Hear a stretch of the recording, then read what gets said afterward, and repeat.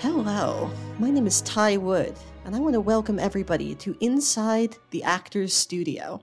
With us today is a very famous actor of stage and screen with a career lasting over 50 years. Everyone, please give a round of applause to Mr. James Woods. Thank you. So amazing to be here. Thank you so much for having me. Well, thank you so much for coming on. Of course. Would you believe it or not, we've been trying to get you for probably like a year or two straight, and just the schedules have not worked out, but it is so exciting to have you in the room with us. And we have a number of, I think, very probing and provocative questions about your life and career that our audience is excited to see you give an answer to. Well, go ahead. I'm obviously a legend, and I have... I'm sure that I'm ready for any question you can throw at me. All right. Well, let's get started. First things first. The elephant in the room. You're well known for making provocative statements on your Twitter account, as well as for calling lawsuits against users who insult you. After a 53-year-long career on stage and screen, how do you keep up the energy to give a fuck about that? Well, have you ever heard of something called a voluntary blood transfusion? I have not. It sounds fascinating, though. Elite athletes, LeBron James, Kobe Bryant, God rest his soul, did this. You would go over to Europe, and usually they would slit the throat of some young, virile Polish boy, basically slaughter him like a... you're familiar with veal, yes? I have had veal before, yes. So similarly, they break their legs at birth, and they kind of raise them to be 8 or 9 years old, and these boys have some of the most incredible blood you'll ever see in your life. Really? Right? Is it still red, though? Because for my money, if the blood is so spectacular, I would be expecting other colors, blue maybe or gold. But is it all still red? Well, here's a fun science fact for you. While the blood is in you, it's blue. I learned that the other day from my nephew. See. Before it's oxygenated. Yes, so basically they have they hook up a line that goes straight from the boy's body into my thigh, and then I can basically drink and smoke all I want. I see. And this comes from the ingestion of Polish people's blood. Ingestion is not the word I would use. I see. It's a full swap. So as I am given their blood, they take my old brown blood. I see. Do they automatically turn old when that happens? I'm not sure of the science behind this process, but it seems to me like if you're being rejuvenated by their blood, do they turn into an old man like a Benjamin Button situation? I wouldn't say an old man, but they do get very tired. They start to become confused by technology, and they lose some kind of vitality. Oh, I see. This is...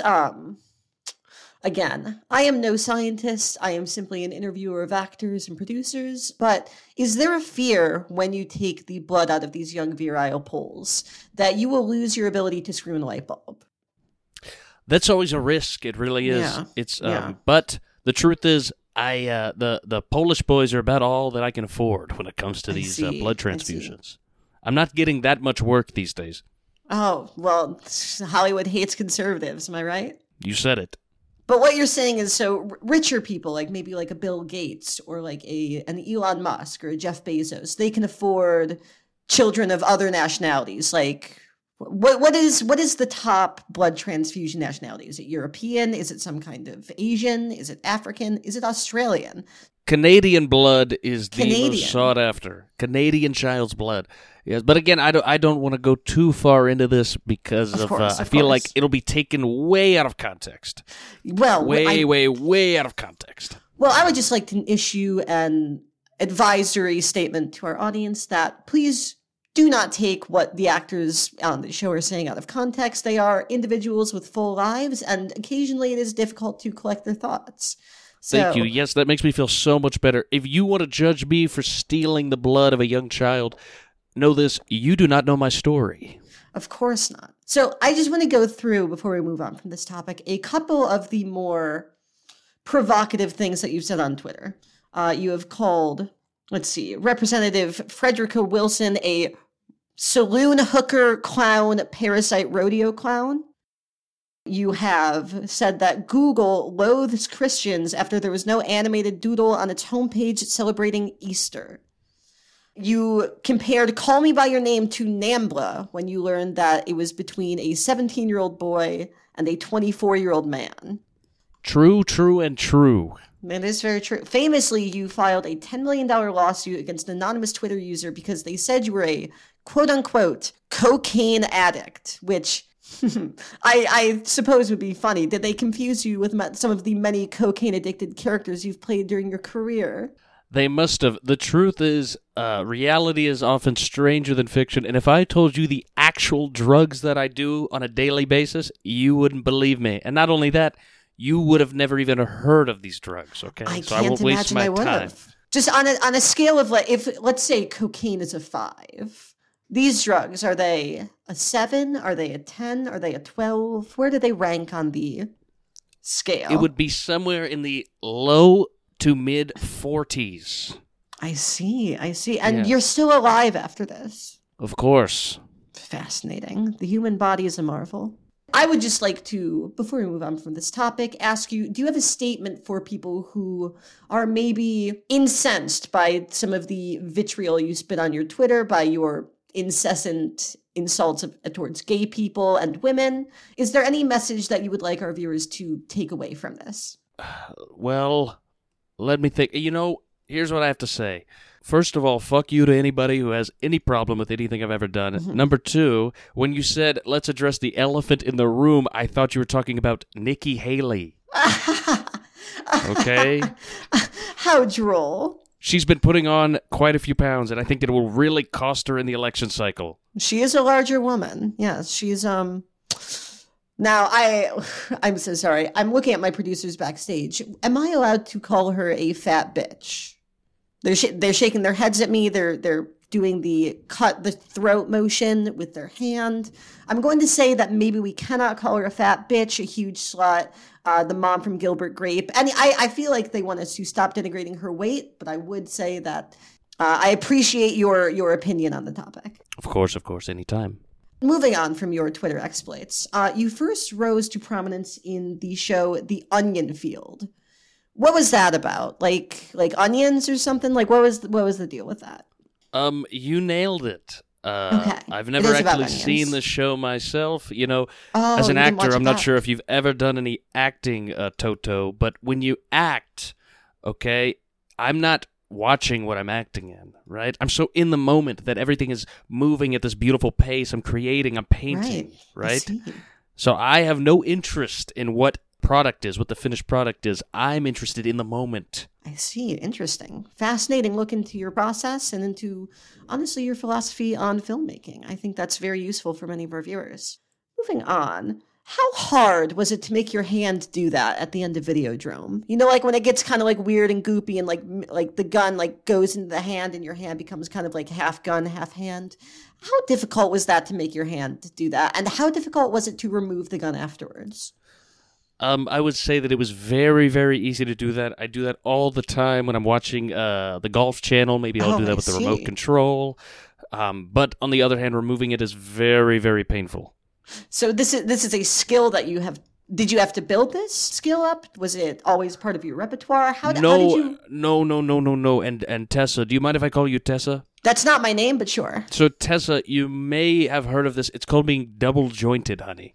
Oh, I see. I had a friend who was able to pull their thumb all the way back to their wrist in grade school. Is this so that's basically the same exact condition, or some might say ability. Some would say skill or blessing, perhaps.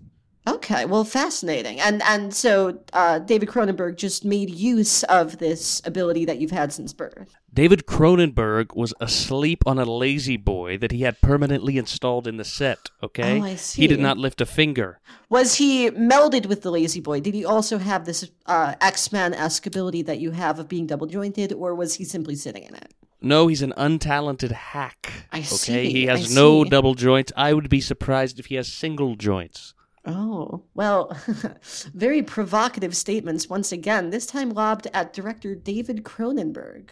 I'm excited to see if there's a response on twitter.com later.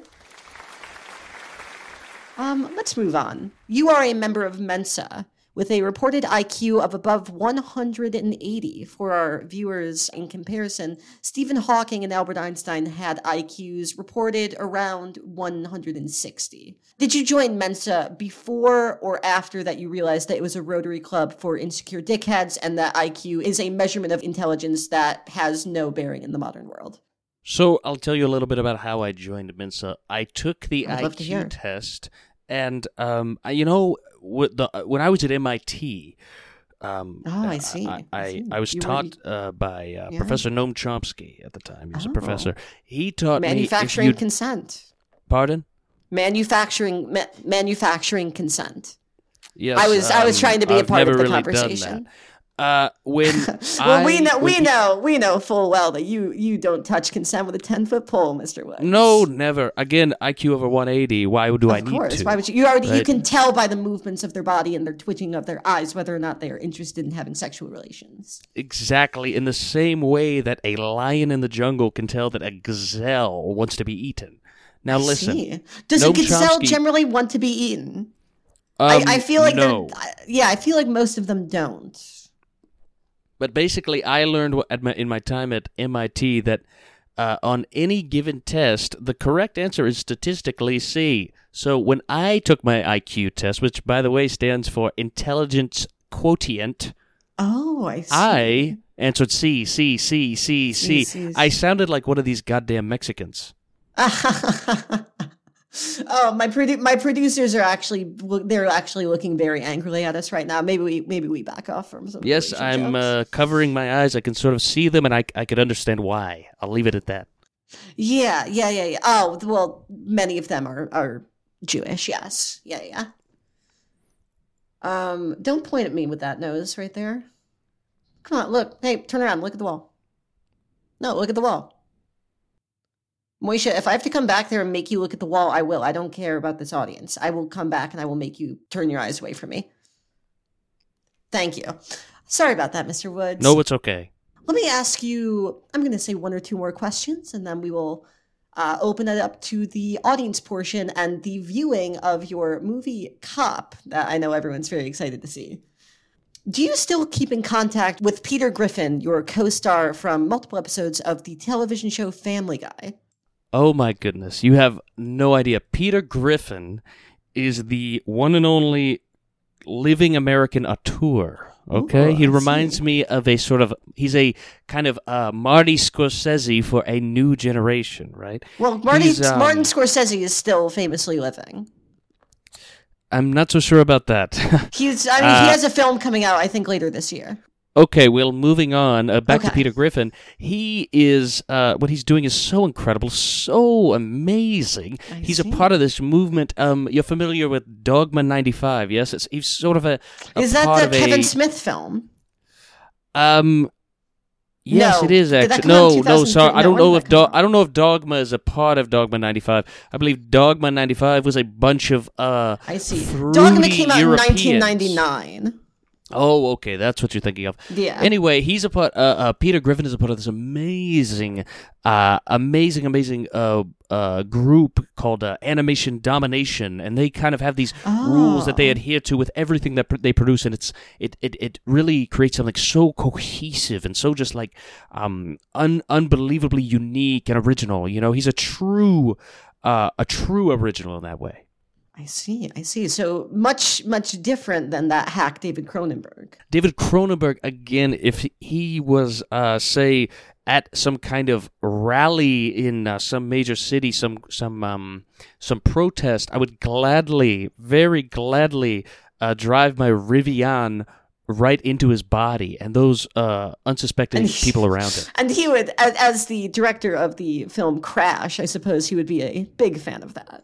Yes, and knowing him, he's such a gore-obsessed goofball that his head would pop off and reveal a green skeleton or something. Oh, well, I don't know why my producers are mad. I don't know why they're mad at that one. It's not a race thing. It's just the skeleton's green. No. Don't be confused. It's a race thing. Oh, I see. Okay, so that's probably why they're what, like Irish? What is? Whatever Cronenberg is. I feel like like Eastern European, right? I want to say. Well, then I hate that. Two more questions.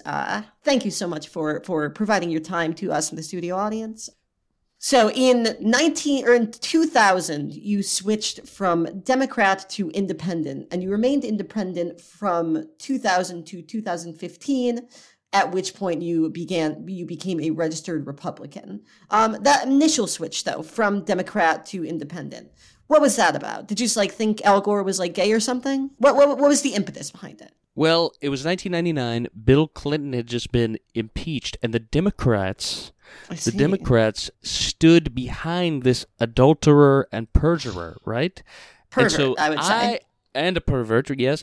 So this disgusting fat too. sexual it's pervert, not part of it, but he was a big fat guy, and that's kind of gross. He was gaining weight rapidly. So that's my problem. All of these Democrats standing in support of this disgusting, demonic, sexual deviant, right? And my question is, whenever I've been a disgusting sexual deviant, the Democrats scurry like roaches when the lights are turned on. They tisk with the finger of Zeus. Yes, so what's so special about William Clinton, some two-bit hillbilly from God knows where, right? I would like to play devil's advocate for a second. Do you play the saxophone?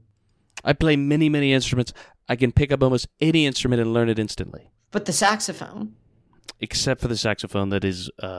Have you considered that that's the crucial difference? No, I have not. I thought the difference was maybe for a while that he was about an inch taller than me. That's very possible as well. People love a tall man. Basketball players? Crazy. Kobe Bryant, everyone loved him. He got away with rape also. Yes, so I've always had some kind of complex about my height. I see. How tall are you right now? 5'4", 5'5"? I'm pushing, I think that I'm right on the edge of a growth spurt. I've been eating a lot, sleeping a lot. I can feel kind of shin splints in my sleep. Yes, so I think that I'm going to push 4'8", 4'9" pretty soon. Oh, I see. Sort of a, I'm looking at you now. You do have sort of a Gimli build from Lord of the Rings. Oh, thank you. Yes, it was a hero. Great hero. I will just ask one more question, then we will be on with our viewing for the... Again, lovely studio audience. Thank you so much for coming out and watching our show. Who was the best teenage girl that you ever had sex with? It was Amber Tamblyn, right? Oh, a gentleman never kisses a teenage girl and tells you about her pussy. But yes. I see. Well, thank you so much, Mr. Woods. I would like to get a round of applause from everybody in the stands right here. And do you have any projects that you would like to discuss that you have upcoming or that you are simply excited to champion? Well, I will be pretty soon once again in the City of Angels, beautiful Los Angeles. And the plan is to walk down the street on a hot, hot day and eat a Dodger dog. So if you see me, please take an unflattering Dutch angle flash photograph. Yes, if you have a Polaroid camera, a camera phone, any sort of picture-taking device, please get it from the worst possible angle, maybe even under the hot dog if possible. Go ahead. All right, well, thank you so much, James Woods. And now on to our feature presentation.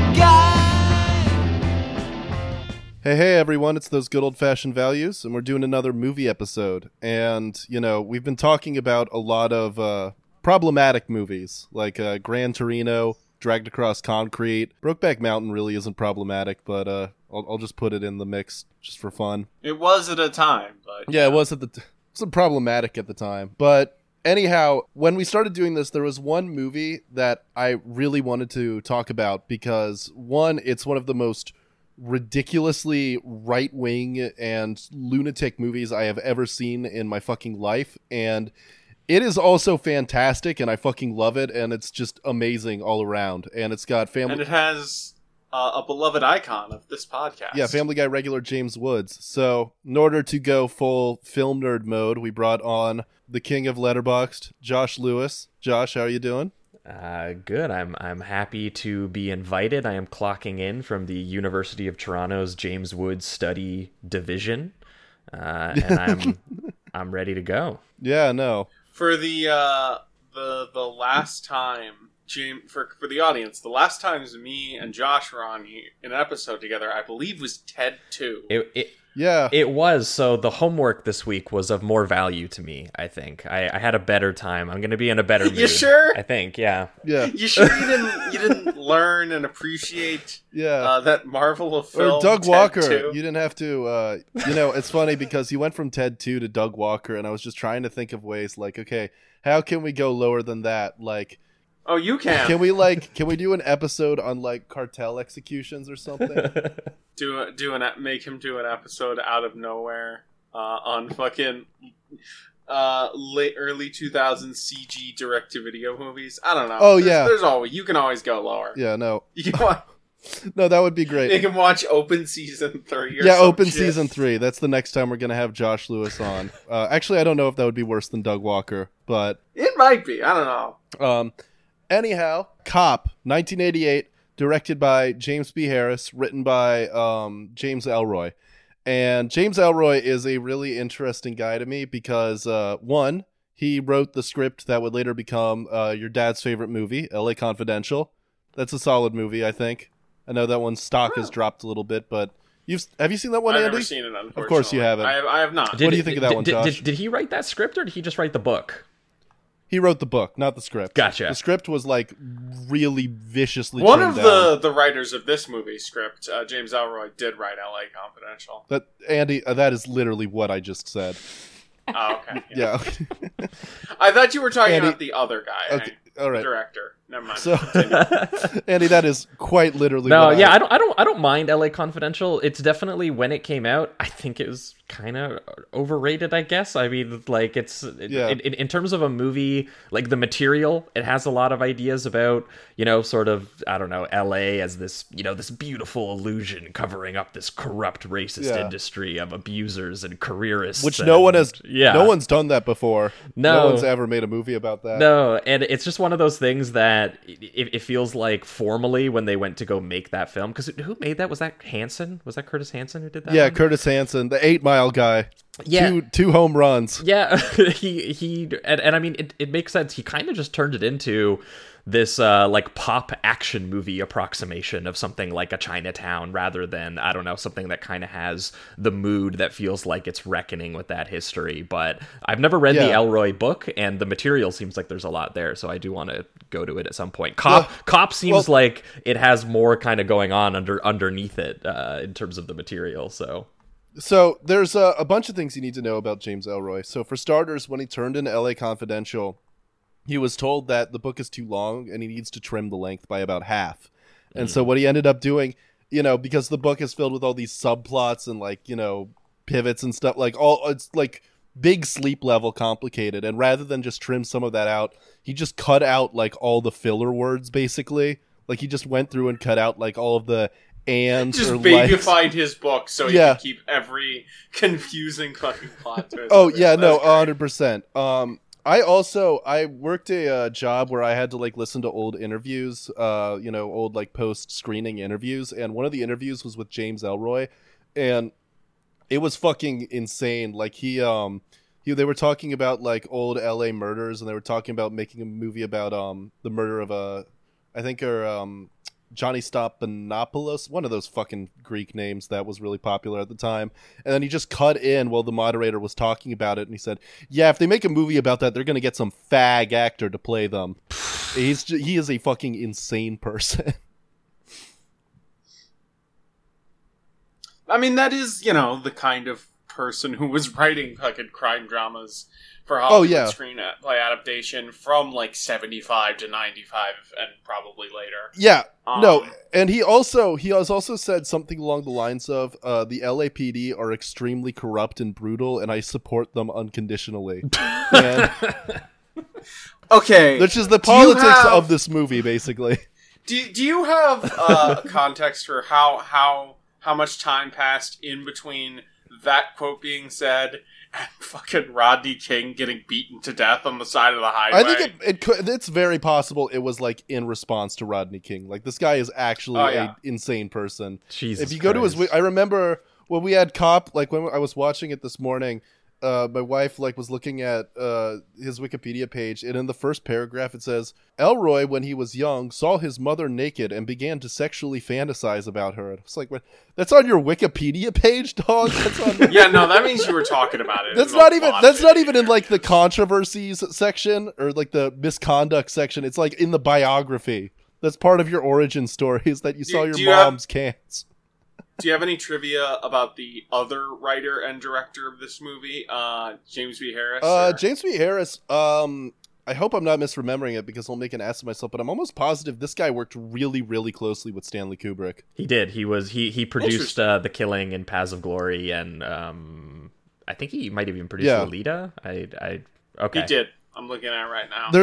I actually do have a great story since he was like working on Doctor Strangelove with Stanley, and like, you know, the movie started out calling him Stanley, like he's my friend. Yeah, this is my buddy Stanley.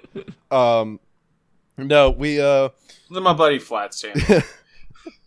No, we they were like making it, and at first it was not a comedy. It was like a it was like a drama. And I'm pretty sure they just kept like riffing in the studio, like in the writing room together, or they just kept riffing with each other. Anyways, Harris ended up like leaving the project to do something else. Then he got a call from Stanley saying like, "Hey, James, it's a comedy now." It's a comedy now. That's a great thing to get on a phone call. Yeah, no. This movie about like apocalyptic war and just like the complete failure of our institutions to prevent this. Yeah, this is going to be a movie with like pie fights in it now. Heads up. No. But Cop, Cop is pure fucking James Ellroy. It is psychotic, it is brutal, it is really mean-spirited, it is very right-wing. It had the benefit of tapping into fucking James Woods. This was before James Woods made his right-wing pivot, too, which is even funnier. Yeah, this was when he was still in his Oliver Stone era, where like 2 years ago he would have just done Salvador, which was, you know, him being a war journalist trying to report on U.S.-backed like right-wing, you know, military dictatorships and stuff. So he was being weaponized by just anyone, you know, for whatever political ends. And and it's what he would have done Videodrome as well, which definitely feels like a precursor to the idea of having a character who's more focused on just like exercising his sick impulses and being driven by that than like any other aspect. Because this is like a movie of him being a cop, and it's a procedural. He's doing an investigation, but like 90% of this movie is he's just like all of a sudden gets horny or violent and just pursues whatever he wants to do from there instead. Yes. All kinds of directors need crazy guys. It doesn't matter. James Woods, it sucks that he's like one of the most reprehensible people in Hollywood, and he's also a pedophile because that his politics and his Twitter banner are all indistinguishable from Rob Schneider's. Well, but that's I was gonna say that's part of the appeal of James Woods as just one of the ultimate slimeball actors in that way, who's, you know, he's so many things that he's been in: John Flynn movies, John Carpenter films, Scorsese films. But every time I think about him and I go into a James Woods movie, the first thing I think about is that Simpsons bit. Well, that sounds like a great movie, James. He's like, right, a movie. And it's like, you know, if you're a director and you want a sleazy scumbag character filled, and you just want some guy who will walk onto set and he won't know the cameras are on, and you just let him pop off, like that's his appeal as an actor to me. I literally don't think I've ever seen him give a performance that was less than pretty awesome. Yeah. Like, I don't think I've ever seen that. He's a very limited instrument, but like everyone who's used him knows exactly what this guy's fucking deal is, and they use it really, really well. He's fantastic, and he's fucking fantastic in this. He's takes this character who very easily could have been like a more noble cop figure, even with like the exact same script, but like it just gets pushed like 15% more psychotic. Like there's this really, really kind of shocking moment where there's a feminist, we'll go through the plot, but there's like, you know, the feminist bookstore owner is like talking to him and like confiding in him about her history with being like sexually assaulted and like talking about her like past traumas. And he's checking his watch. He's checking his fucking watch. Like they have serious music playing, and he's just like, yeah, right, yeah, okay.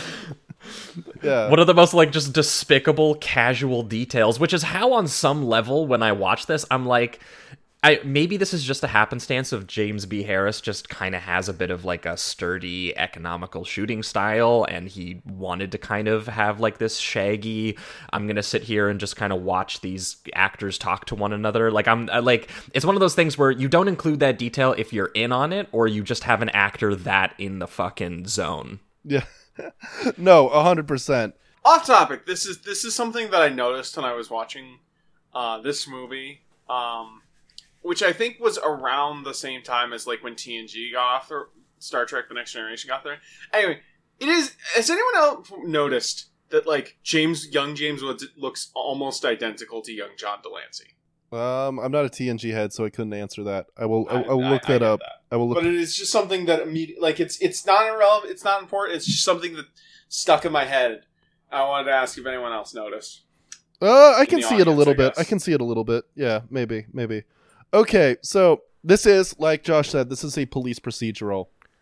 And it's in, like, the tradition, it's of the tradition of them all where you got the crime, the opening crime, pursuing the leads, narrowing down the suspects, all of that, like, glorious process of, taking that little thread and then chasing it all the way down until you finally get the guy. Yeah, and it's basically written as if it's like James Ellroy's audition for like a late Dirty Harry sequel or something like that in terms of the way that it has been plotted out, because he's playing this. James Woods is playing this detective Lloyd Kaufman, which is a very hilariously generic name, but he's basically playing Dirty Harry if he was like less cool and calm and had like more pathological like divorced guy energy to him. And which is kind of more appropriate for Dirty Yeah, Harry. well, and James Ellroy too, from what I understand, the novel has a very sort of graphic, like horror-ish quality to its neo-noir, and the original title for it was Blood on the Moon, which the producers had to change the title to Cop, which, by the way, I love that it's just called Cop. There's some mythic quality to that. It's like calling the movie Cowboy. That just makes this even sing even more for me, that this is the depiction of a cop that gets that treatment. But they had to change it because they were like, everyone's going to think that this is like, it is a serial killer movie and all that, the same way the first Dirty Harry film is, where he's taking down the approximation of the gay Zodiac killer. But it's like, they, and there's some horror qualities that still get kind of kept in there, but for the most part they were definitely trying to make this shaggy LA procedural, and there's even like a jazzy synth kind of noirish thing to the soundscape of it as well. So, and that kind of gets into it sounds like someone tried to recreate the Chinatown soundtrack on MIDI, which yes I support. I support. It sounds really cool. It's so 80s. So man, so many like 80s like crime movies like this just have weird like but also really good soundtracks like this movie. It's just, this is, I think, one of the most quintessential examples of, like, it's like this, and what's the name of the, like, Eddie Murphy, Walter Hill, 48 Hours. 48 Hours, yeah. 48 Hours. It's like, those two are very good examples of, like, what crime movie, textbook examples of what, like, a cop movie was like in this era, and how, like, manic different it would be. So, because this kind of was the dominant genre of the 80s. I sorry, I hate to interrupt you, Andy, but I completely forgot about this. I knew about this and then I forgot, and it's blowing my mind again. So the guy who did the soundtrack for this score was Michel Colombier. I don't know how to read French, but he is the guy who did the entire score to Jacques Demy's opera A Room in Town. So this guy pivoted in the course of 5 years, went from this heartbreakingly beautiful like operetta about like labor workers basically caught between like a strike, and then it was 6 years later he's making like Giorgio Moroder synths for James Woods is like he also the swaggy rapist. Apparently did the full sound, or at least worked on the soundtrack of Prince's Purple Rain. Oh yeah, no, that's that actually feels like a good like halfway point between those two. Yeah, like, I was like, I'm seeing here Jacques he did Demy. Melville's Un Flic as well, which is there's a little bit of French crime movie in him, I guess, but I haven't seen that one. Oh, he did Barbed Wire. I'm sorry. This guy had a hell of a career. Well, he I'm went a all the big way into the fan of- 90s too. New Jack City and Deep Cover. Like, he was doing the blaxploitation crime era as well. Good for Deep him. Cover? Oh, shit, Yeah. yeah. Oh, my God, yeah. Very, very, very workhorse composer he's got. Which Oh, he did the Madonna Guy Ritchie movie 2 years before he died, too. Swept Away. God damn, dude, what a fucking career. Just what an insane mix of films.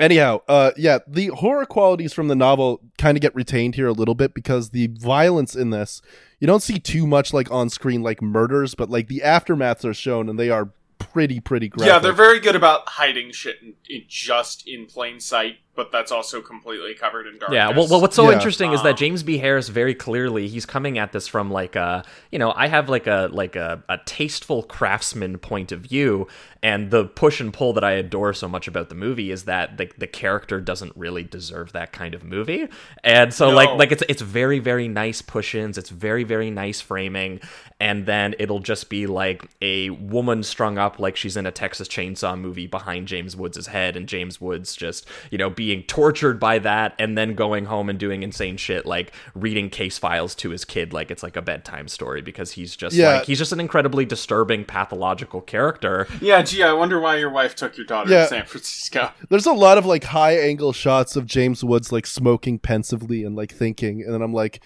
this guy's like, if you like could look inside this guy's mind, it would just be like a cartoon rabbit running around like that. That is not, he does not deserve the fucking noir treatment. But no, that is part of why the movie works so well.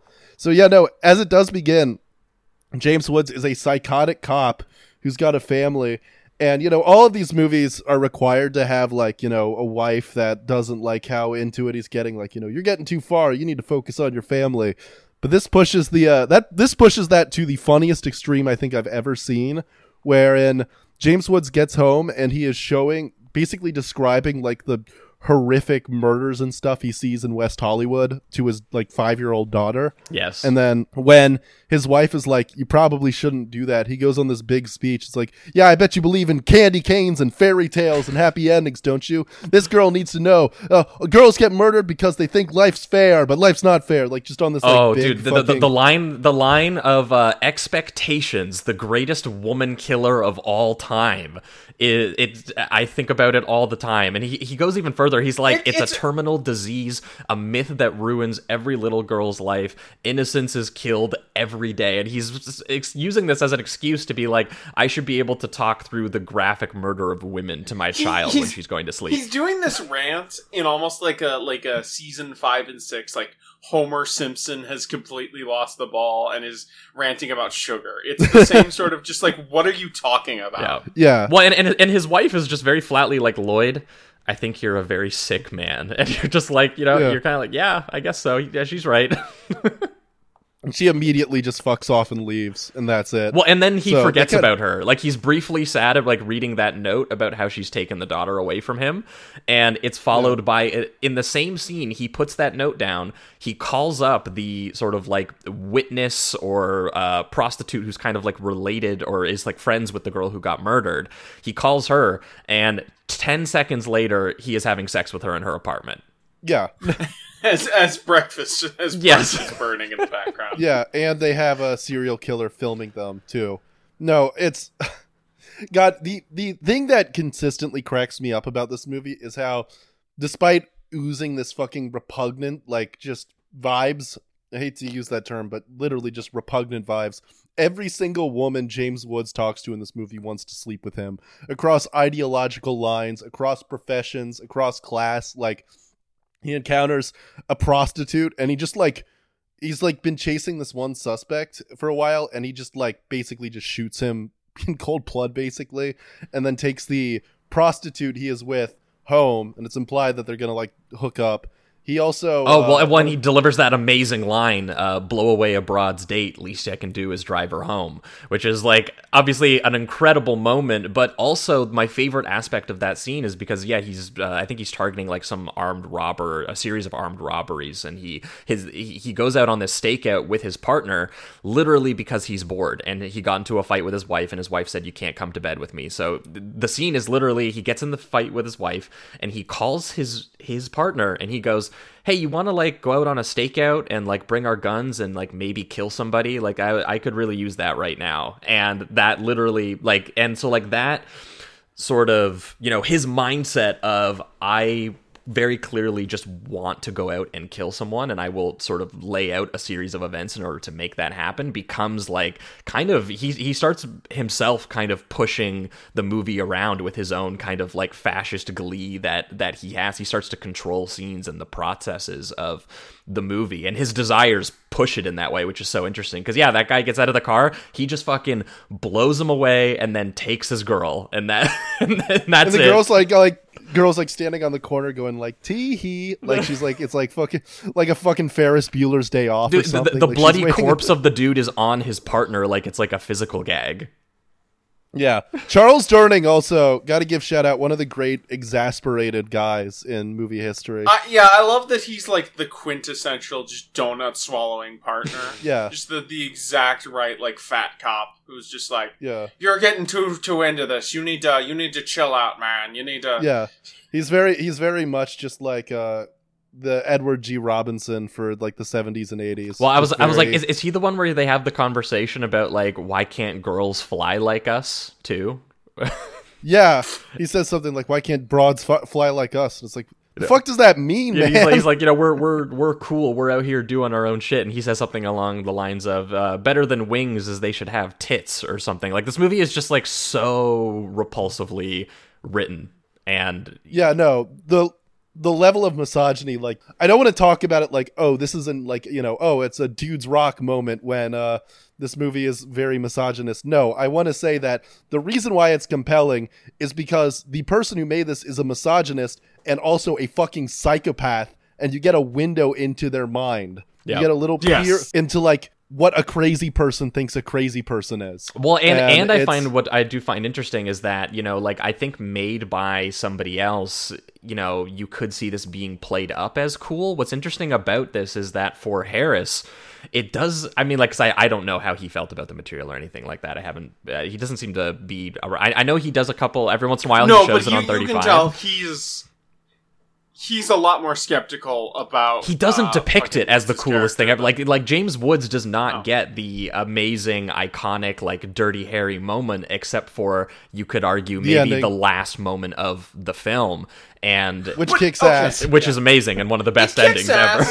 I will say I was a little let down by the third act climax because I feel like in Something in Rewrite was cut because it felt like we just like stumbled into it. It's like, oh, it's just this guy that we barely met before in the movie, if at all. And then they have like, I don't know. I feel like there should have been like, for like how intense that climax is, I feel like there should have been like a more personal angle to it. Cause like in comparing this with Dirty Harry, you spend up quite a bit of time with the killer in Dirty Harry. And obviously this is more of a, like, framing him as sort of a monster as Woods becomes that, and that works really well. I just think, like, I don't know, I feel like that climax was a little. Yeah, I mean, I want to read the book to see like what there was if there was any more detail to it that was done differently. Because the only thing that they really try to throw in there, I guess, is the fact that it ends up being a little bit of like a hometown connection. Is that he's scrolling through like the yearbooks of people he grew up with. Yeah, they find out, and it takes place in like, I don't know if it's his high school or like just like a high school that he knew. And so there's supposed to be like a, you know, he ain't a teenager anymore. They're all grown up and they're, you know. Yeah, he's a Silver Lake homeboy. Silver Lake homeboy, one of the greatest lines in the movie. Yeah. The one that always gets me is when James Woods just so nonchalantly says, like, yeah, I'm sorry, I shouldn't have popped off last night anyhow. Yes. Just referring to him killing a cop, by the way. Yeah. Which he is telling his superior that he did. Yeah. It's unbelievable.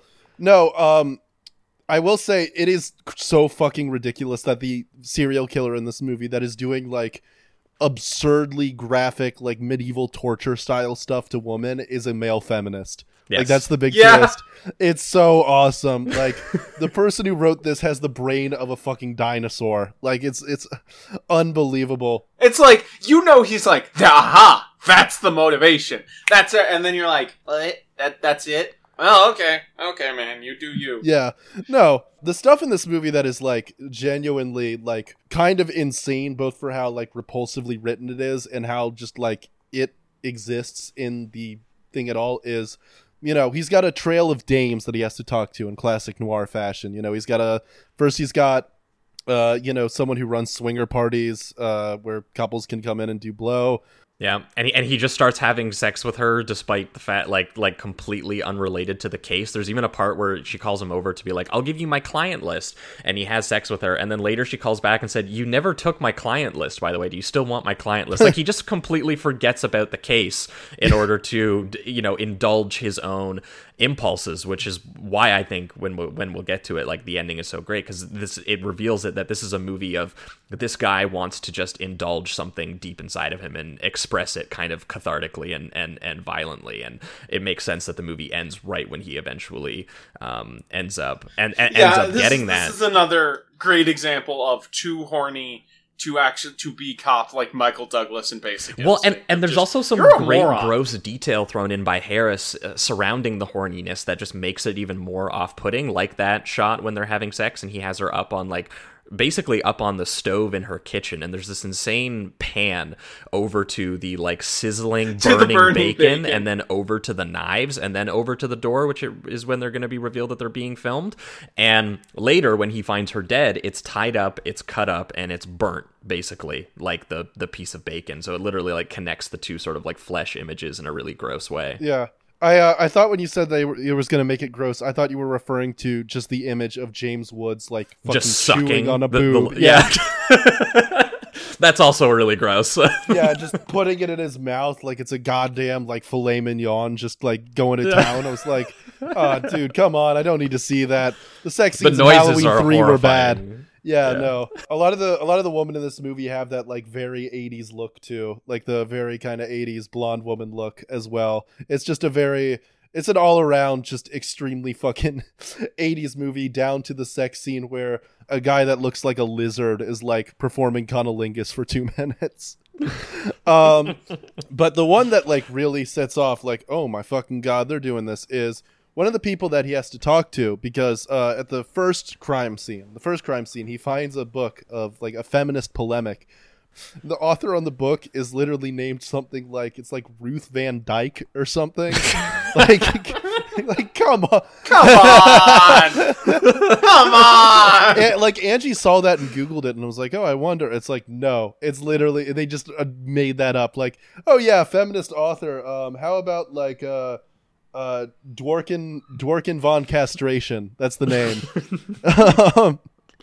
Yeah, no, but no, so they go to the feminist bookstore in West Hollywood, which, like, there's probably, like, I mean, it was the 80s, but there's probably, like, a couple hundred feminist bookstores in West Hollywood. Sarkeesian E. Bad Tits. Yeah, no, the West Hollywood, like, you know, if that feels like a place where there would be a feminist bookstore as often as you'd see a Dunkin' Donuts in Boston. But, anyhow, he goes into the room, and at first she kind of gives the whole, like, oh, you're a man routine? Well, I don't vibe with that or whatever. And then James Woods is just, like, slightly polite to her, and then she's like, well, guess I gotta have sex with you now. Well, yeah, and there's that hilarious moment where it's not just that he's a man, it's also that he's a cop, and obviously she's you assume a progressive political thinker at the same time, so she accuses him of being like, you know, you're trying to infiltrate my community. There's a history of cops trying to, like, and then she's like, well, he has a really horrible anti-feminist sense of humor, and I'm kind of charmed by it. There's a history. Yeah, no, I mean, it's difficult because the way the woman frames it is like, yeah, my poetry is so radical, I'm getting investigated by the CIA, and, like, if I heard that in real life, I would probably laugh out loud, but since this movie was written by a raving lunatic, I'm like, yeah, she should speak on it. Yeah, they're doing MK Ultra shit to her right now. And he's going to her because, ostensibly he wants to find this serial killer who, you know, is maybe interested in the books that she reads, and then he finds out that the guy might be interested in those books because, you know, he might be targeting women and have a history with her that, you know, resemble her or remind him of her, and so the killer maybe, you know, has a sort of teenage fantasy about this girl that he never, was able to get with, and now he kills these women and he he sends her flowers as like tokens of his killing. But the thing that's really bizarre about the entire subplot is that she ends up obviously trying to like defend the feminist killer, because he's like, oh, he's just a sweet guy who sends me flowers and he reads my book, he couldn't possibly be a bad guy. And James Woods just being like, lady, aren't you a feminist? Don't you care about the murder of women? Like, come on. And then in between scenes of him like joking about, you know, the gang rape story that she just told him, and also says this is the first time she's ever told a man, because James Woods just has that look of like, this is the first man I'm going to reveal this experience to. Yeah, no, when I see James Woods, like the first thing I think of is like, yeah, I would love to tell him like all of my traumas. Yeah, this guy would care a lot about that. I would, you know what's one of the best examples in this movie of the clash between James Woods, written as the cool, devilish anti-hero, and James Woods, the deranged cop, is the scene where he's laying out what he needs done to his boss. And like kind of comes at him like kind of religiously at first, and then it's just like, it's here, and then the boss just looks at him and is like, do you have any fucking proof? This is all a hunch. Well, and my favorite aspect of this is because this is like the typical cop movie thing of like, you know, you have the police captain who's, you know, too much of like a liberal pussy to let the guy do his job and let him do his work. But in this movie's universe, even the liberal pussy police captain is like essentially like a fundamentalist, like Christian, like Reagan type, goes basically. To church, you know, times a week. Like he's not like, you know, like a left wing infiltrator of the police or anything. That's just how fucking psycho James Woods cop is that he's that far to the right of this guy that he's just like, I don't think I can give you 12 full-time officers and a full media blitz, dude. Like, you're just like, there's two murdered women from like decades apart, and you're just kind of clearly pursuing this because you want to have sex with all the women involved in the case. Imagine being the one cop that's like so insane they don't even give you the tanks that you want. Like, you're just such a fucking lunatic scumbag. Like, even your fucking psycho right-wing revanchist fucking boss is like, no, I'm not going to give you a fucking bazooka. Fuck off. I also like Raymond J. Barry, the actor who plays it. I just clicked on his Wikipedia page, and he looks like, in this photo of him, he looks like the nicest guy in the world, just like a friendly old man. But in this, like, he is the scariest fucking face in the world. Just this look of pure, just curdled contempt. Like, whenever I'm watching scenes with him, I feel like I'm in trouble. It's like he's just like, James, go to your room. Yeah.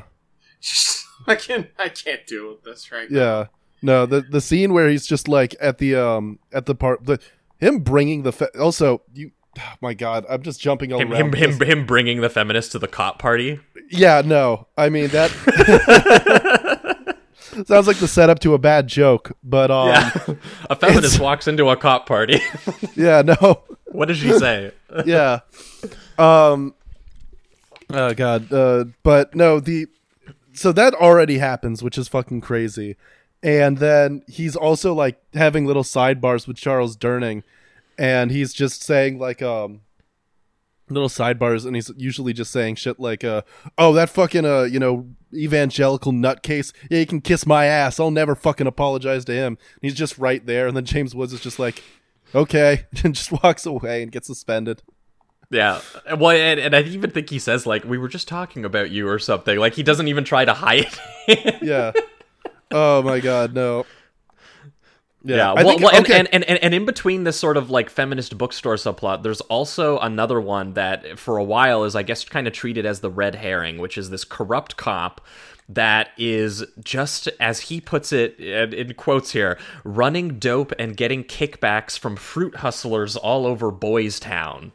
I'm not to beat the Simpsons references into the ground too much, but I'm imagining the scene where Homer is like, has like, we got to do a fruit inspection, sir. And then Homer's like, the car's full of them, and just drives away.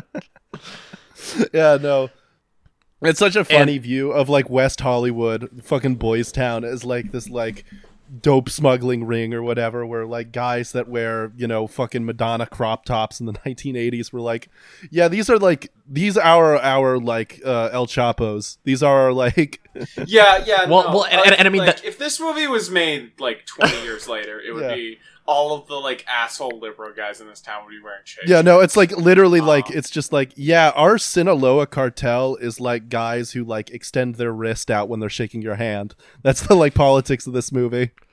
Well, and it's so funny that obviously like the thing that he's pursuing and his immediate thought is, well, it's the gay guys that are killing all the women. So that's pursuit number one. Great and then the reveal underneath is that, oh, it's not the gay guys, it's the feminist guys that are killing all the women. The gay guys raped the woman, but the feminist killed the woman. Yeah. Which this literally sounds like a chick tract as I'm saying it out loud, but like you really have to fucking watch this movie because it is insane. Like, you watch that movie and you understand why David Bowie became a Nazi for a year. Like, you get it. It's just a lunatic fucking stimmed up fucking... I'm sounding like a 80s movie guy saying like, yeah, this movie was like awesome, more awesome than bacon wrapped in more bacon or whatever. But it really just defies description. Like, you have to see this film. Yeah, well, and that's what makes it so, you know, partially, you know, like, for me, that's what ends up contributing to the interesting quality that it has, because, like, it's just so obviously despicable in every way. Like, there's no attempt at coding any of this. It is as textual as it could be, and James Woods is absolutely in the zone in the psychology of someone who would think these things, and Harris gives it a horror quality that is partially stemming from the book, but it just makes James Woods out to be horrific. Like, the scene specifically is when he is taking down that corrupt cop. There's this amazing extended scene where, in order to get information out of him, he's just playing Russian roulette with him, and he's just firing the guy, and the guy's freaking out, and eventually he goes, okay, well, I've gotten every piece of information out of this guy again I can get, and as a cop, I'm gonna take this guy into the station, or, I'm gonna arrest him. But instead of doing that, he basically makes the decision to let him get up so that he can go and grab a gun, and he can bait him, and he can kill him. And there's just such an amazing, like, casual predetermination to it, where the camera sits with James Woods making this choice, where he just lets him get up, the shot stays with Woods, and he just sits there and goes. The scene isn't turned into like a thriller scene or like a tense set piece or anything. It's like, oh, is he going to come back with the gun? It's like, no. He knows. And he lets him do it specifically as an excuse to shoot this guy in the back because he doesn't like the guy. Yeah, no, I like zoned out for a second during that scene when I was rewatching, and then literally it happened. I'm like, what? Oh, okay. Yeah, this is what's going on now.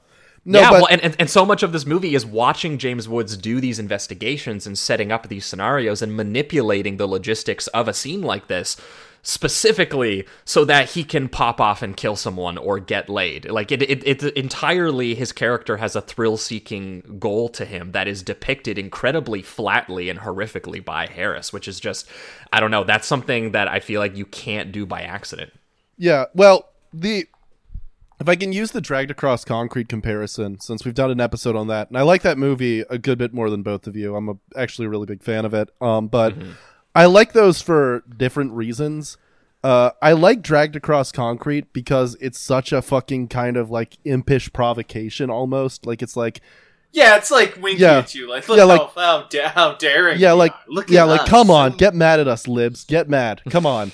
It's very like self-consciously, like, even as, S. Craig Zoller is like sort of a apolitical libertarian dork. Like, he wants to trigger the libs. You could never do something like the gas station robbery in that movie in Cop. Like, that, those are completely different, like, sensibilities of, like, right-wing nut job. Whereas this one is not a provocation at all. It is just like an insane person's mind. It is just the mind of this lunatic, like, true crime writer who believes that, like, every single person is a serial killer, and also believes that, like, in all this, like, vague right-wing stuff, which also, I do want to say, James Ellroy. Like it is up to, who believes that it is up to strong men to save society from turning into Sodom and Gomorrah. Yeah, no. I will say there has been some speculation. So if you've ever heard James Ellroy talk, it's very clearly he's putting on an act. Like he talks in this very specific type of like archaic patter. Like he talks like he's in like Sweet Smell of Success, basically. Like if he wasn't a published writer, he would be like the equivalent of like a Fedora guy, basically. Just like completely archaic behavior. But there is some speculation as to whether or not his really right-wing beliefs that he professes, where he says like, yeah, I love Donald Trump and I'm a conservative and I think we got to be tough on crime and I love the cops.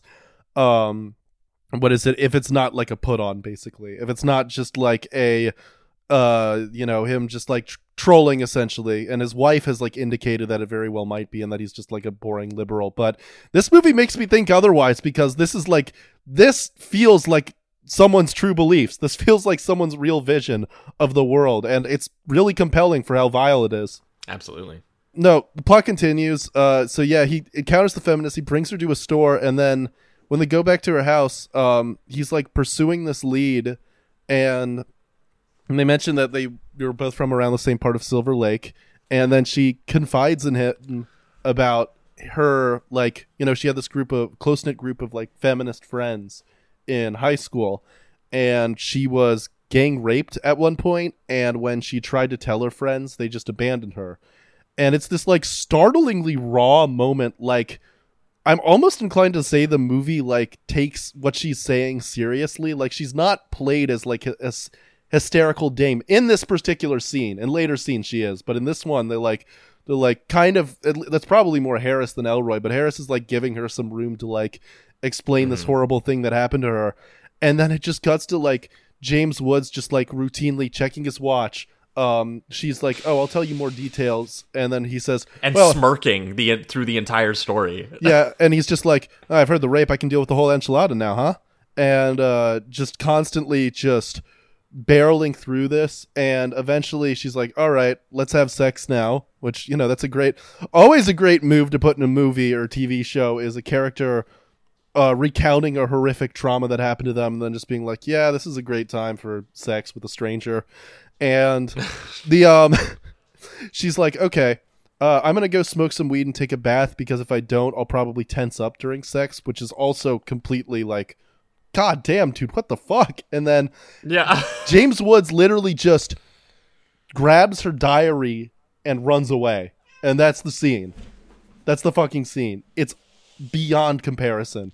Oh man. Well, and also starts going through her yearbook, because he thinks that, you know, it's very possible that, you know, this killer could be connected to her time at school now in this situation, and they end up trying to make some sort of case that because of what happened to her, that's what inspires him to go around like killing girls that look like her. It doesn't really make a lot of sense. Honestly. Yeah, it makes sense that he would kill. Like, what feels like got lost in translation is that, so if the killer is this male feminist who is in love with this girl from afar who got gang raped, then the logical progression of killings would be he kills the rapists and he kills the girls who abandoned her, basically. That would be like the logical, that would be what you do, like, you know, in a screenwriting class. Which, by the way, also, the I don't like try to get bogged down in realism for these movies. Like, part of the fun is seeing like, oh, these serial killers killed 100 million people and 5 cops. But when they said, yeah, this guy's connected to 18 murders, I'm like, what the fuck?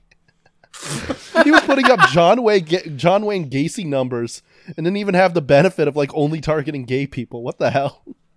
Yeah. Yeah, no, the most vulnerable and easy to murder group of people in America. Fucking white women in California. Affluent white women in Southern California. White women in Southern California. No. The John Wayne Gacy case, someone needs to make a cop type movie about that, because everything I read about that is like John Wayne Gacy, not to be a true crime guy, but John Wayne Gacy was literally just like walking around like the mafioso from The Simpsons, Fat Tony, just walking around with like body bags and shit, and just telling cops like, you know, it would be crazy if I murdered someone. You know, clowns can be even scarier. And then they're just like, nah, you crazy for this one. Nah, you play too much. You know when Gacy was finally caught and arrested, that fucking Officer Mo was very angry at Larry. Yeah. Uh, No, like it like everyone in the neighborhood of Gacy was just like, yeah, my son disappeared. Can you like do something about this? And like 12 other kids like him have also disappeared. Cops are like, I don't fucking know, man. They ran away. They're in Narnia or something. Who cares? Anyways, here's our friend, a guy who dresses like a clown and is constantly talking about how much he loves to do crime. Anyhow, he runs away and eventually... where were we, actually? Sorry, Ty. Where were we in the plot before we started talking about Gacy? I don't know. Why'd you ask Ty? Yeah. Fuck you, Ty.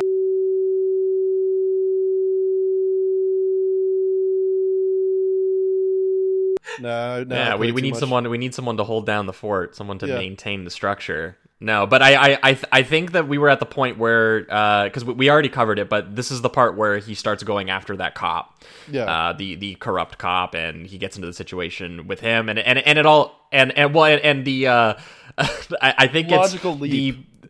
Well, he gets called in because right after that scene where he intentionally baits that cop so that he can kill a cop just because he wants to, who ends up not being involved in the case like at all. And he gets the phone call from his superior, who's basically like, this feminist is in my office and she's saying that you took her diary. Is this true? Like, you need to come in. And I love that when he answers that call, that's the, look, I shouldn't have popped off last night. Like, I understand. And they were like, what are you talking about? Like, I'm calling you because some woman, you need to bring her diary back to her. And then he goes, oh, right.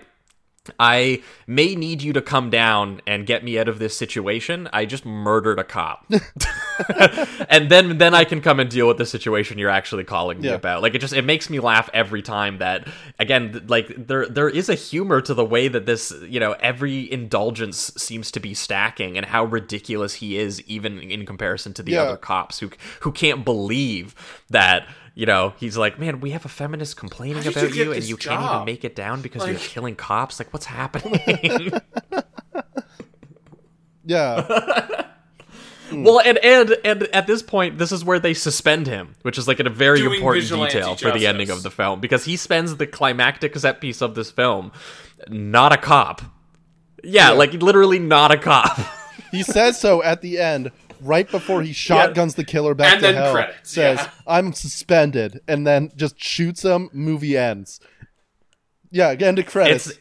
It's the best. This final set piece, which is like the closest it gets to kind of actually indulging in like the suspense horror, I guess, because Harris has been like really underplaying that aspect of it throughout the film, and this sequence takes place in the high school where the feminist killer is there. He's also like a gymnast and like wielding an Uzi. There's the killer. The details of the killer are just as inexplicable as they are in the original. Nothing as crazy though. Yeah, he's like a Persona character or something. He's so ridiculous. The killer has like the black guy beat the shit out of him so he can make Dirty Harry look bad in the press. Yeah, no. Yeah, that's an incredible moment in just film history. Yeah. And but James Woods is, doing this, very slow walk through the high school. There's these nice little sort of shadowy tracking shots of him, and it's building up to this blunt and brutal confrontation that he's going to get in with, by the way, this killer named Robert Franco. Yep. The Academy has a lot to answer for. Exactly, like my good pal Rob Franco in LA, is he a Silver Lake homeboy? Yeah, Rob, what were you doing? What were you doing in 1988? We've had you on the show before. We've got to start interrogating him and asking him some questions. And there's great use of like sort of like the levels of the bleachers in the gymnasium where they're on two different levels, and then he finally confronts him, James Woods, with a shotgun, staring at this killer who drops his Uzi, and the guy gives the very classic you're a cop. You gotta take me in, like it's the rules, the cops got to arrest me. And James Woods gets one of just the greatest ending lines to a movie I've ever heard, which is, there's some good news and there's some bad news. And the good news is that you're right, I'm a cop and I've got to take you in. The bad news is I've just been suspended and I don't give a fuck. And not one shotgun blast, but 3 shotgun blasts, followed by one of the most amazing cut to blacks ever, where it holds long enough. It holds long enough where he cocks the gun. You get the breathe out that he makes, and then it cuts, and it holds long enough that you hear the shells hitting the ground on the black screen, and it doesn't show you the result. It doesn't show you, that he blasts the guy in. It's doesn't even do the Dirty Harry thing where you see the guy get exploded by the rocket launcher or something. It literally, because Harris, for whatever reason, he was in a tasteful character study mode. He just shoots James Woods' reaction of getting the thrill of killing someone, and then it's over. That's all this was building to. That's all he wanted. He willed it in the situation into existence, and it fit every little hang up that he has, and he was hoping for it, and he got there, and that's the end of the movie. And it's very possible, I don't know, he get maybe, in judging by how the rest of this movie went, I imagine he just gets a little bit more suspended for doing this.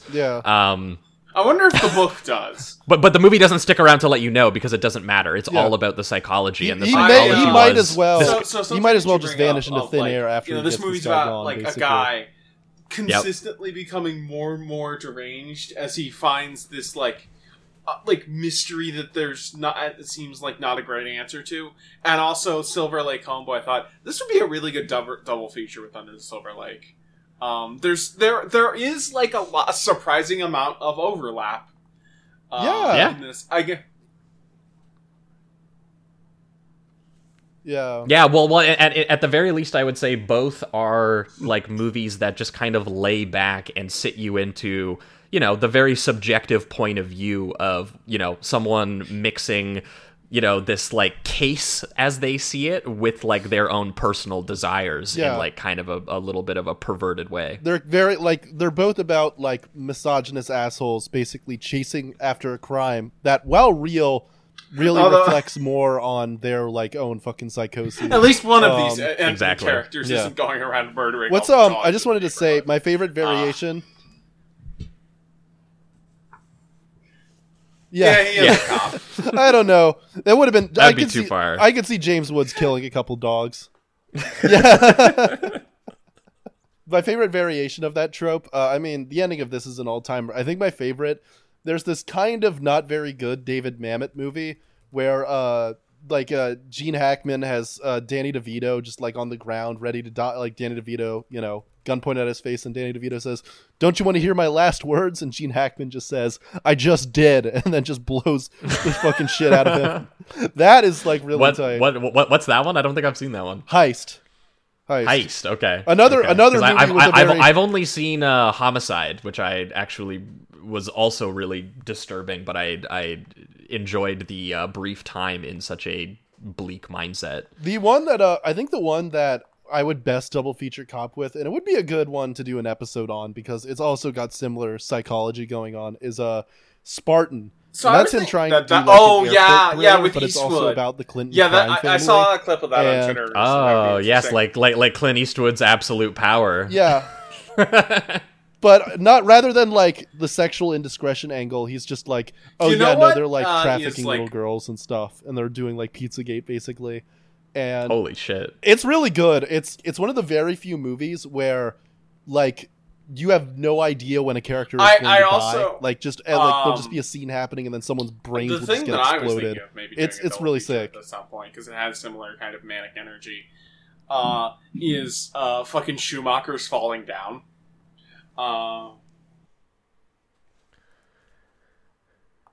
Ooh, that'd be a good pick.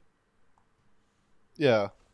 No, yeah, well, when Nate Fisher was of A Closer Look, that's also the another one good who showed this movie to me, and when he brought it on our podcast, we did it with Cobra.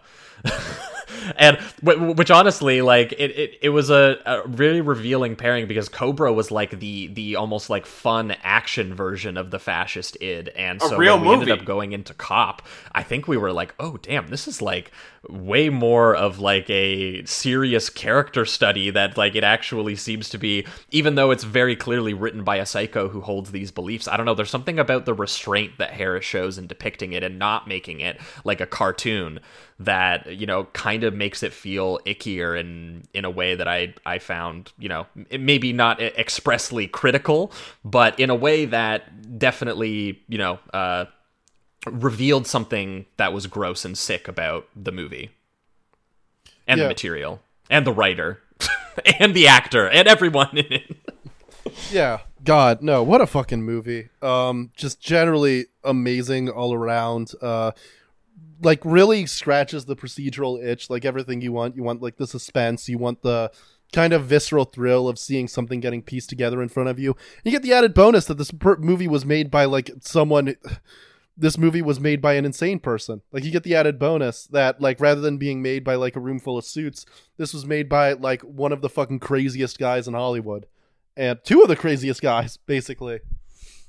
Anyhow, no, this is a really good movie. I mean, well, and this is my favorite Elroy adaptation, That's because probably why it was honestly, more L.A. popular, Confidential because is it was, missing like, that. the cleaned up Like version L.A. of this. Confidential, I feel like is not as like, yeah, I mean, it has like a pop glossiness to it that I feel like totally sands off the edges of Elroy being an insane man. And Cop is the one that just completely leaves them all in and doesn't look away from them, and also doesn't turn them into a cartoon. It absolutely is like, this is a real pathology that someone has, and the situation invented in which this pathology is right needs to be obviously ridiculous, as we talked about. Yeah. But just the fact that he shot it like a kind of surprisingly, I don't know, stylish, tasteful neo-noir, I think just really, really, like, Harris's work, I either need to see more of it, or I don't know, like, I'm surprised that, I mean, I even looked up who shot it, and I was like, this guy literally didn't shoot anything else. Yeah. I was like, what happened here? Like, this is like, I think the way that this was directed and the way that it looks is like a huge reason of why it works, on top of James Woods being a madman and completely in the zone and perfectly matched for Elroy's material. But no, for me, this is like an incredible film. It's become one of, since Nate showed it to me, I think I've watched it 3 times now. Like, it's become one of my favorite, like, LA crime movies. Yes. And LA Confidential, like, I want to push back on some of the pushback against it. Ironically, I do want to say that is a really fun movie. That's like a classic, you know, I mean, it's very, like, it's one of those, like, classic kind of Swiss watch Oscar bait movies, but it's very satisfying on its own terms. But it's also driven by the star power of it, for sure. Like, when I rewatched it recently, I had completely forgotten that, like, Russell Crowe and Guy Pearce, like, weren't relatively known actors when they made that. So, like, what a piece of casting. Yeah, no, they're both fantastic in it. I mean, speaking of fucking psycho pedophiles, Kevin Spacey's also very charming in that movie, too. Is Spacey more or less psycho than James Woods? Yeah. They're both roughly the same pedophile, but it's you know.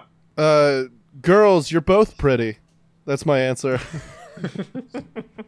Yeah, no, I don't want to, like, I like LA Confidential, and I think it's a very good movie. I just definitely, having gone through so many LA crime movies over the last, like, couple years, I do get a little surprised that it was considered by a lot of critics, like, even when did they do that? It was considered the best crime movie of, like, the last 25 years, like, in a critics poll when they did it for the Los Angeles critics.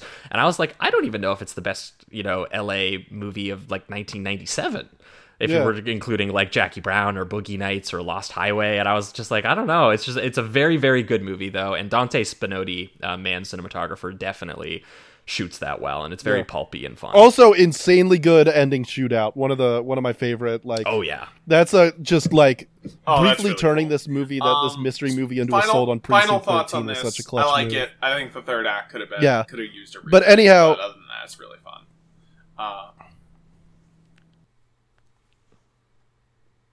Yeah, no, it's really good. It's, if you're looking for right-wing movies that don't feel like insincere or half-assed, please watch this one. It's awesome. Thank you so much for coming on, Josh. This was a blast. Thanks for having me and for thinking about me when it comes to a movie like Cop. Yeah, that means no. that the reputation is on its way. Yeah, no. I wanted to tap a real movie head for this one. Yeah. When I thought of James Ellroy and James Woods and fascist police That's officers, a I was like, good first choice. yeah, let's get Josh Lewis. That's the first person I thought. Yeah. No. I'm glad to have it. Okay, so go ahead and plug what you want to. Me. Oh, Sleazoids. That's Yeah, it. Sleazoids. That's what we're doing. We're doing a podcast. We're gonna have Spencer on again at some point this year, I think. Yeah, I'm gonna make them forward watch to it. That's great. a bunch of like 2.5-hour French movies about guys driving cars. It's gonna be sick. Hey, do you know what? We'll take it. The Hell yeah. patrons just had us watch JFK as part of the double feature, and we were like, seriously, like, I love it, but I was like 3 hours and 20 minutes. Or Yeah, 3 they- hours they and can 30 be minutes demanding. almost. I was like, this is a little bit much to ask. Anytime a guest wants to do a double feature and they're both 3 hours long or something, Yeah. I'm like, Well, I was going to bring in a Brighter Summer Day and Evolution of a Filipino Family. I thought that was going to be I thought that would be a really good double feature. But check out Sleazoids. Sleazoids boys are the best. And other than that, yeah. I will catch you all next time. Bye-bye. Bye-bye. bye. Seems today that all you see is violence in movies and sex on TV, and where are those good old-fashioned values on which we used to rely? Lucky there's a family guy. Lucky there's a man who positively can't do all the things that make us laugh and